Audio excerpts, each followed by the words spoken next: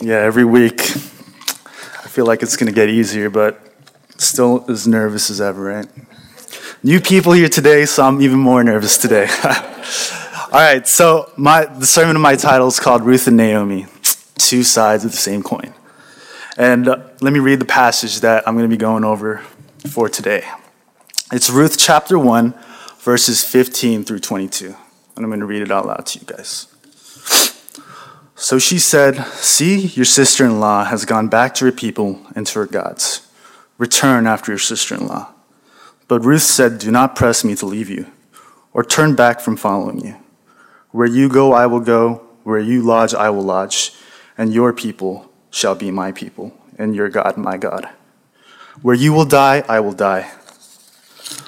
There will I be buried. May the Lord do thus and so to me and more as well, if even death parts me from you." When Naomi saw that she was determined to go with her, she said no more to her. So the two of them went until they came to Bethlehem. And when they came to Bethlehem, the whole town was stirred because of them. And the woman said, "Is this Naomi?" She said to them, "Call me no longer Naomi, call me Mara, for the Almighty has dealt bitterly with me. I went away full, but the Lord has brought me back empty. Why call me Naomi, when the Lord has dealt harshly with me, and the Almighty has brought calamity upon me?" So Naomi returned together with Ruth the Moabite, her daughter-in-law, who came back with her from the country of Moab. They came to Bethlehem at the beginning of the barley harvest. So let me pray for you guys. Dear Heavenly Father, as we prepare to absorb this passage and this message, Lord, I pray that you use me as your mouthpiece to convey what you want the congregation, the church, to learn from this message, Lord. I pray that you just give me the boldness and confidence to speak, and I pray that you just take away this nervous energy that I'm feeling, Lord. We pray all these things in your name. Just name and pray, man. Okay. So last week was Easter Sunday, and we talked a lot about the resurrection. And I was reading the book of Matthew and the book of Luke, and I started to go over the genealogies in both books. And I noticed something unique in the book of Matthew. Matthew has a lot of females in the genealogy of Jesus. They mention people like Rahab, and they mention Ruth. So I thought, why not write a sermon on one of the females that are listed in the genealogy. So I chose Ruth.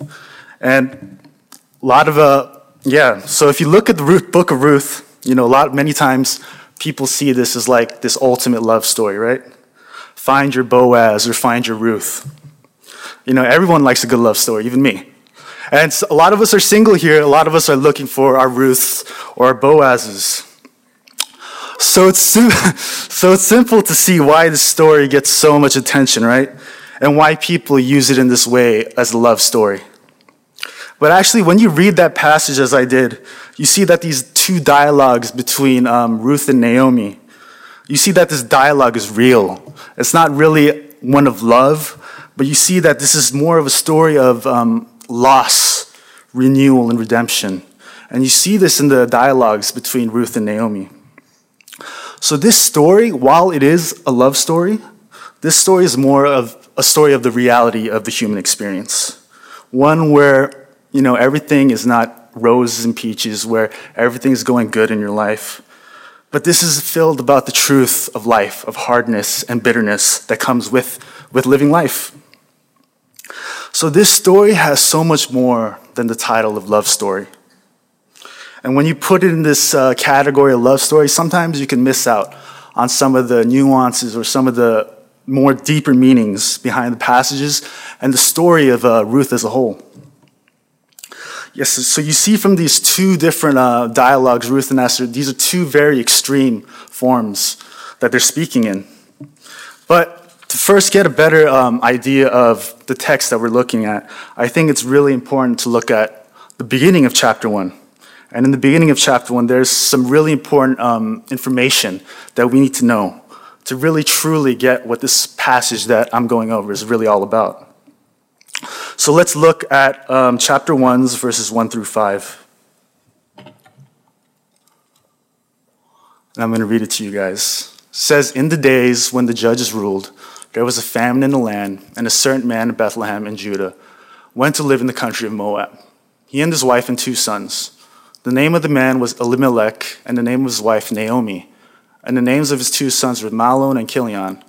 They were Ephrathites from Bethlehem in Judah, and they went into the country of Moab and remained there. But Elimelech, the husband of Naomi, died, and she was left with her 2 sons. These took Moabite wives. The name of one was Orpah, and the name of the other, Ruth. When they had lived there about 10 years, both Mahlon and Chilion also died, so that the woman was left without her 2 sons and her husband." Yeah, so when we look at chapters 1, verses 1 through 5, we get a lot of background information. And the author makes it very clear at the beginning that this story was sandwiched in the period of the Judges. And as we know, the period of the Judges was a dark time in the history of the Israelites. A lot of judges came up in the times of hardships, and they were delivered. But every time after they were delivered, they slid right back into the sins that they were doing. And I don't know if it's a popular phrase, but the phrase that they used in Judges a lot was, "The people did good the people did good in the view of their own eyes," or something like that in those views. So the people were doing good as they saw fit was good, not what God saw was good. So the time of Judges was a dark period for the Israelites. And we see right here, it says there was a famine in the town of Bethlehem. And let me tell you, this is crazy in itself. And this is a crazy occurrence. Why? Because you need to know the Hebrew meaning for Bethlehem. The meaning of Bethlehem means house of bread. So can you imagine a house of bread having famine? That doesn't make sense at all, right? So this story, right off the bat, is telling you this is an odd occurrence. This is something's about to happen, because there's never supposed to be a famine in the house of bread. So the fact that there was this famine in the land of the breads, or the house of the breads, shows how odd of a setting this truly is, and is setting the stage for the story that's about to unfold. Now let's look at some of the characters that are introduced. Elimelech, what does his name mean? It means "my God is king." And then we have Mahlon and Chilion, and their names are sickness and wasting.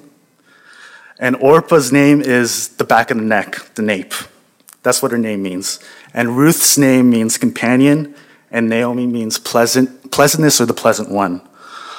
So all of these names, they're all named these names for a certain reason. They were all foreshadowing what's about to unfold in this book. Mahlon and Chilion named sickness and wasting because it's foreshadowing that they were going to die, showing that they were weak from the beginning. And it was setting the stage to let the readers know that their names, they were named a certain name for a reason. And they were gonna suffer the sickness and wasting. And Orpah, she was called the back of neck because when she was walking away from Ruth and Naomi to go back to her land, what do you see when she's walking away? You see the back of her neck as she's walking away. And Naomi, pleasant or pleasant one, is gonna set the stage. So let's get back to the passage at hand. Verse 15, she says, "See, your sister-in-law has gone back to her people and to her gods. Return after your sister-in-law." It's cool. So, I mean, as Naomi's saying this, you can almost hear like this desperation in her voice. She's completely pleading with Ruth. She's like, "See, your sister has gone back to her people and to her gods. Why do you not return after your own sister-in-law?" And when she was saying this, she was actually setting this barrier between her and Ruth, because she was making the distinction, your gods and your people. She was saying, your gods and your people are totally different to my gods and your people. To my gods and my people. Their God was a deity called Shemash, and the Israelite God's deity was, the God was Yahweh. And in certain translations, it doesn't say people and go back to her gods. It says gone back to her people and her God. So in a sense, though the Moabite religion wasn't a one God religion, their main god was Shamash. So Ruth, when Naomi was making this distinction between people and gods, she was really driving home the point of national identity and how it's tied with the religion or the God that you're praising. So the Moabites really identified with Shamash, the Israelites really identified with Yahweh, and these two could not mix together. Because if you were a Moabite and you tried to worship Shamash in the land of the Israelites, that's not going to fly. You're going to be persecuted, you're going to be hated on, and good things will not happen to you. So let's, Now, after this passage, we see Ruth's shocking claim of devotion. And this is my first point, which is Ruth's extreme devotion. And then Ruth says this really shocking claim, right? She professes this devotion to Naomi, who's this old woman in a sense. And she says, "Do not press me to leave you or turn back from following you. Where you go, I will go. Where you lodge, I will lodge. And your people shall be my people, and your God my God. Where you will die, I will die. There will I be buried. And may the Lord do thus and so to me, and more as well, even if death parts me from you." So Ruth makes this crazy claim to Naomi. And she says, "My people, your people." And so she's breaking apart what Naomi, this division that Naomi had made. She says, "Your God and your people are different," but Ruth was saying, "No, your people and your gods will become my gods." And we see from the beginning of Ruth's proclamation of devotion that says, "Do not press me to leave you or turn back from following you." She was adamant from the beginning of her devotion to Naomi. And Ruth also knew that this journey back to Bethlehem, this life with Naomi was not going to be an easy one. Because she even says, "Where you go, I will go. Where you lodge, I will lodge." And she was already setting the cost of what it's going to take for her and this devotion, what this devotion's price is going to be for her. So she knows that she's going to have to lodge with her, going to have to travel with her. And you got to realize it's two women traveling alone throughout the country. And these two women had to set up camp, get food, set the fire. And you got to realize two women out there by themselves, it's not easy for them. And there's a lot of dangers for just two women out there by themselves. They could have been murdered. They could have been taken away. Anything could have happened.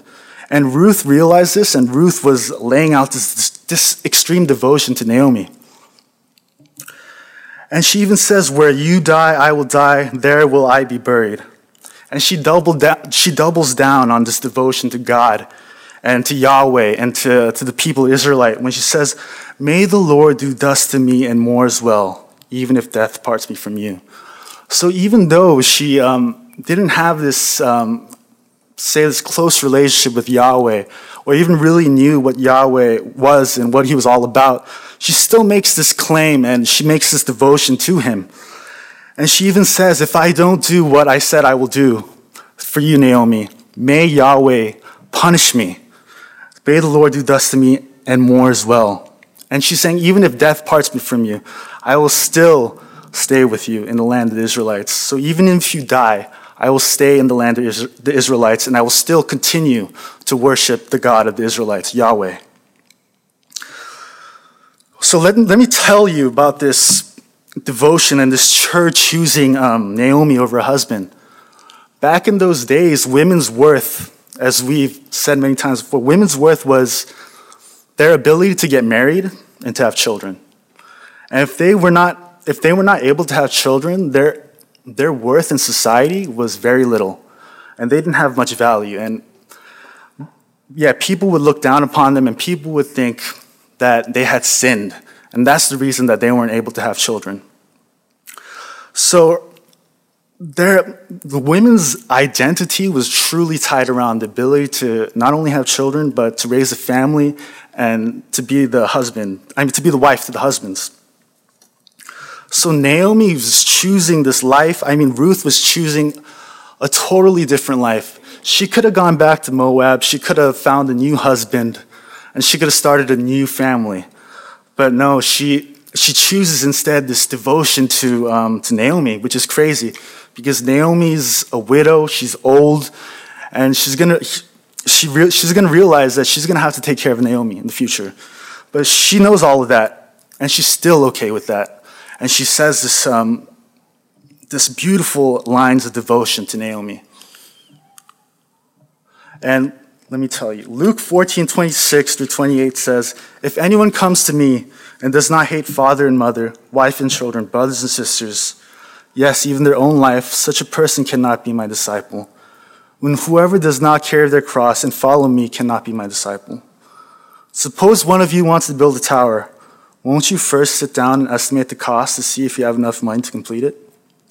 So this verse is really telling you to count the costs. And I believe when Ruth was speaking these lines of devotions to Naomi, she counted the cost. She realized what difficulties lay in front of her and how hard of a life it's going to be for her. And she knew that, well, she didn't know, but at the time, she thought she wasn't going to have a husband. And so she chose Naomi, even though all those things wouldn't happen for her by her choosing Naomi. So you got to see how crazy this devotion is. And 1 Samuel 12-24 says, "Only fear the Lord and serve him in truth with all your heart, for consider what great things he has done for you." Another scripture about devotion. And let me leave you guys with this part for the first point. So you guys have to realize that Ruth is essentially switching positions with Naomi. Naomi came to the land of Moab, right? As a refugee, as an alien, as a woman. And Ruth, she's coming back to Israel, and she's switching positions with Naomi. Now she's going to be the alien. She's going to be the refugee. And also, not only that, but now she's also a widow. And she's a woman. So refugee, alien, woman, widow, she's the quadruple threat of the marginalized. She's got 4 things against her. And when she says she's going to come back to Israel, she has no guarantees that the Israelites would accept her.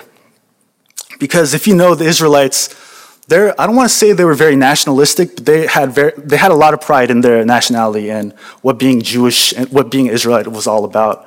And they were really big on keeping, I don't want to say, what was it? They were really big on keeping it pure, I guess. They didn't want Israelite men to marry Gentile women, and they didn't want Israelite women to marry foreigners. They wanted Israelite men to marry Israelite women.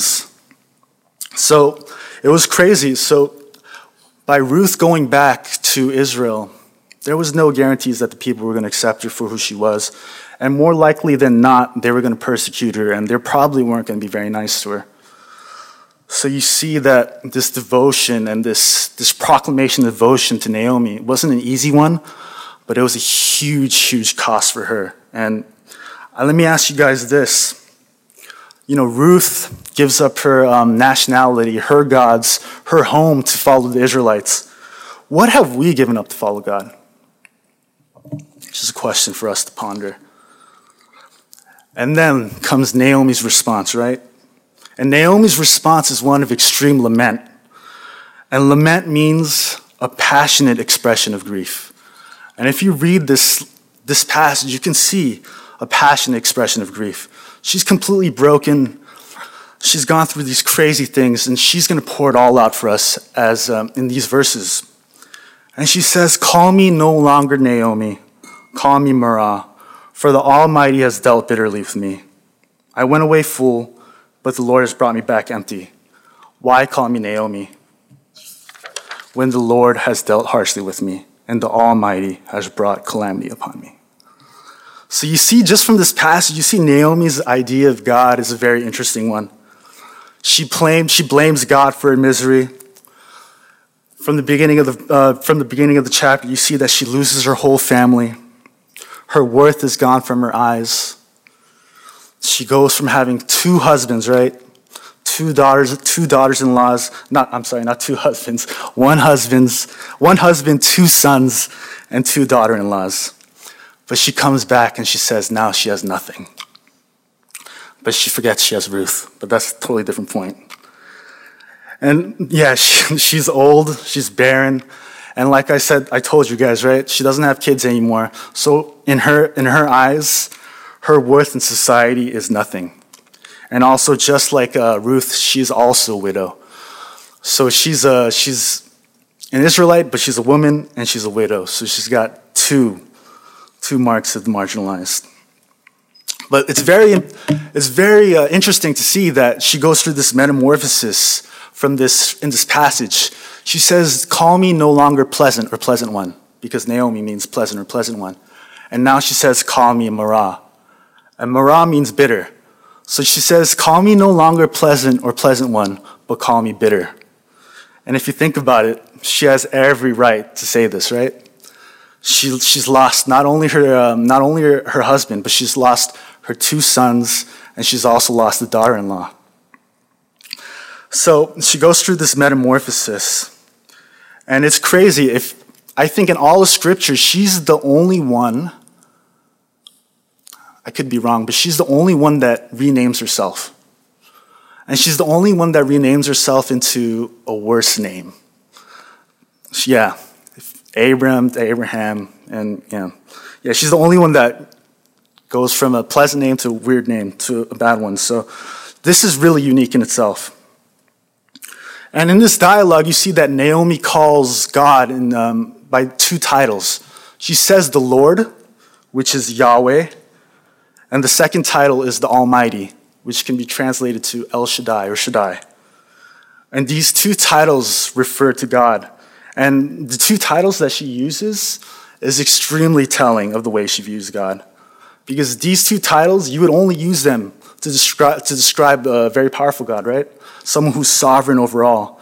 So she views him as sovereign, and she views him as the reason why her life is like this, why she's lost her husband, why she's lost her 2 sons, and now why she's lost her daughter-in-law, and why she's lost her worth in society. But let me propose to you guys this. What she is doing is what I believe every one of us as followers of Christ has the right to do. We have the right to lament at the situations in our lives. If our lives are not going the way we think it should be going, or something happens to you, such as a tragedy, let me tell you this, you guys have every right to lament to God. You could say stuff like, "Jesus, you promised me my yoke would be lighter, but why is my life like this? Why is this happening?" Or Pastor Ken has said, a lot of people in church have been falling ill with cancer, and you could be saying something like this, "Jesus, why have you given me this illness? Why? Why me?" Yeah, guys, we can lament, and let me tell you guys this, Jesus can take it. He listens to our laments, and just as much as that hurts us, it breaks his heart as well. And if you see all throughout Scripture, we see lament all throughout Scripture. We saw the Jews lament when they were destroyed by a conquering nation, by the Syrians, the Babylonians. And we see the Jews lament when they were rebuilding the second temple, and I believe Ezra and Nehemiah. And they were lamenting because this second temple didn't have the former glory of the first temple. So they were sad that this temple didn't quite live up to the original temple. So God knows all about lamenting. And he truly sides with the people who are in pain and who do lament. And this takes me back. This makes me think of my uncle right now, who's suffering from cancer. And I know I've used him a couple of times before, but I think this really applies to what lamenting is all about. Yeah, sometimes I'll see my uncle. He's been diagnosed with stage 4 lung cancer, and sometimes I'll see him pacing around outside. Or, for example, we had a family gathering yesterday, but I saw him sitting by himself outside, and I can't help but wondering if he's lamenting during those times. He knows that his life is, he knows his life is not long. He's most likely going to pass away. And I'm just wondering if he's lamenting at the situation that's been given to him. I'm wondering if he's thinking, "God, why is this happening to me? You said you would heal. You said you're the healer. You said you renew bodies. You said you heal the sick. But why am I still sick? Why am I dying? And I can't help but wondering if my uncle's lamenting. And I do believe that he's lamenting, and I think it's okay. I think God, when he hears that lament, he's totally okay with it. And though I don't believe he's making these things happen to you, I believe that he does cry alongside with you, and he does lament alongside with you. And let me give you this little line that I found in a commentary. It says, "Lament gives depth, nuance, and clarity to the story God is telling, as people willingly surrender long-held beliefs, prejudices, and defenses." So our laments, when we lament, we recognize that our relationship with God has been damaged. Not through our own doings or not because we're bad people, but just because the reality of the lives that we live and the realities that those we love have experienced. Life isn't easy. Nobody said life is going to be easy. And nobody said when you follow God, life is going to be easy from now on. No, God never said anything like that. And if you see in Scripture, actually it says that sometimes life can be harder when you accept Jesus into your life. But the good thing is, though life might be harder, Jesus is with you. And he's lamenting alongside with you, and he hears your laments. And he's there alongside with you as you walk and you cry and you complain to him. He can take it all. So let me say this again. Lament is an honest attempt at reconciling on many levels with our God. So let me say, so believers, don't stay silent when something happens to you. Don't stay silent because you think this is faithful. Don't stay silent because you think, by being silent, I am showing my faith to God because I have trust in him. No, it's not that. If something bad happens to you or if tragedy happens to you, lament. Because lament will help you reconcile that damage that has been done. It will help you love God even more. And these laments allow us to give words to our experiences that we are feeling. It allows us to put into words the pain that we go through in our lives, and it allows us to bring this to God and the thoughts and feelings that we have toward them. And once we get these laments, we can anchor our complaint to God in a place and time that is integral to the part of the healing process. So the healing process takes lament. And if you lament, it'll help you along that healing process. And after lamenting, sit still quietly, because now is the time to listen to God. Now is the time to wait for that answer from God.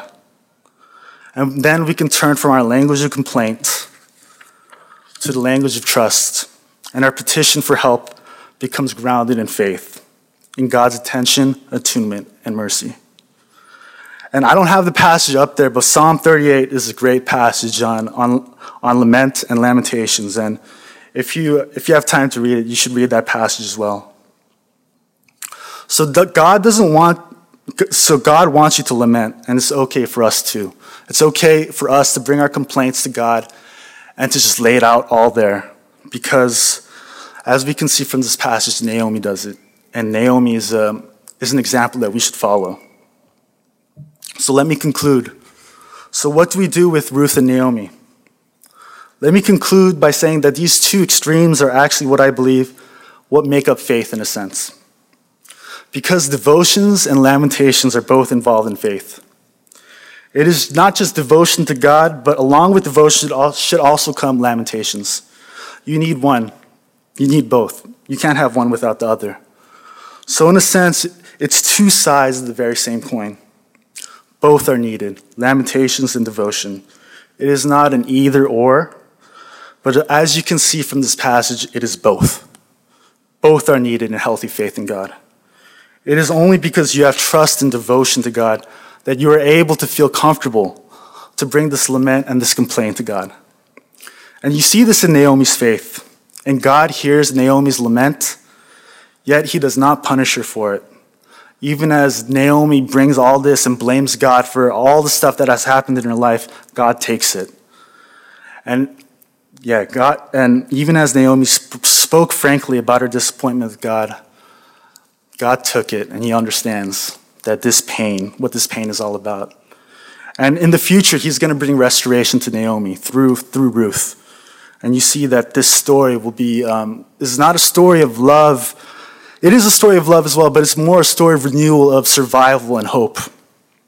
And let me finish this with a verse. Oh, there's Psalm 38 up there.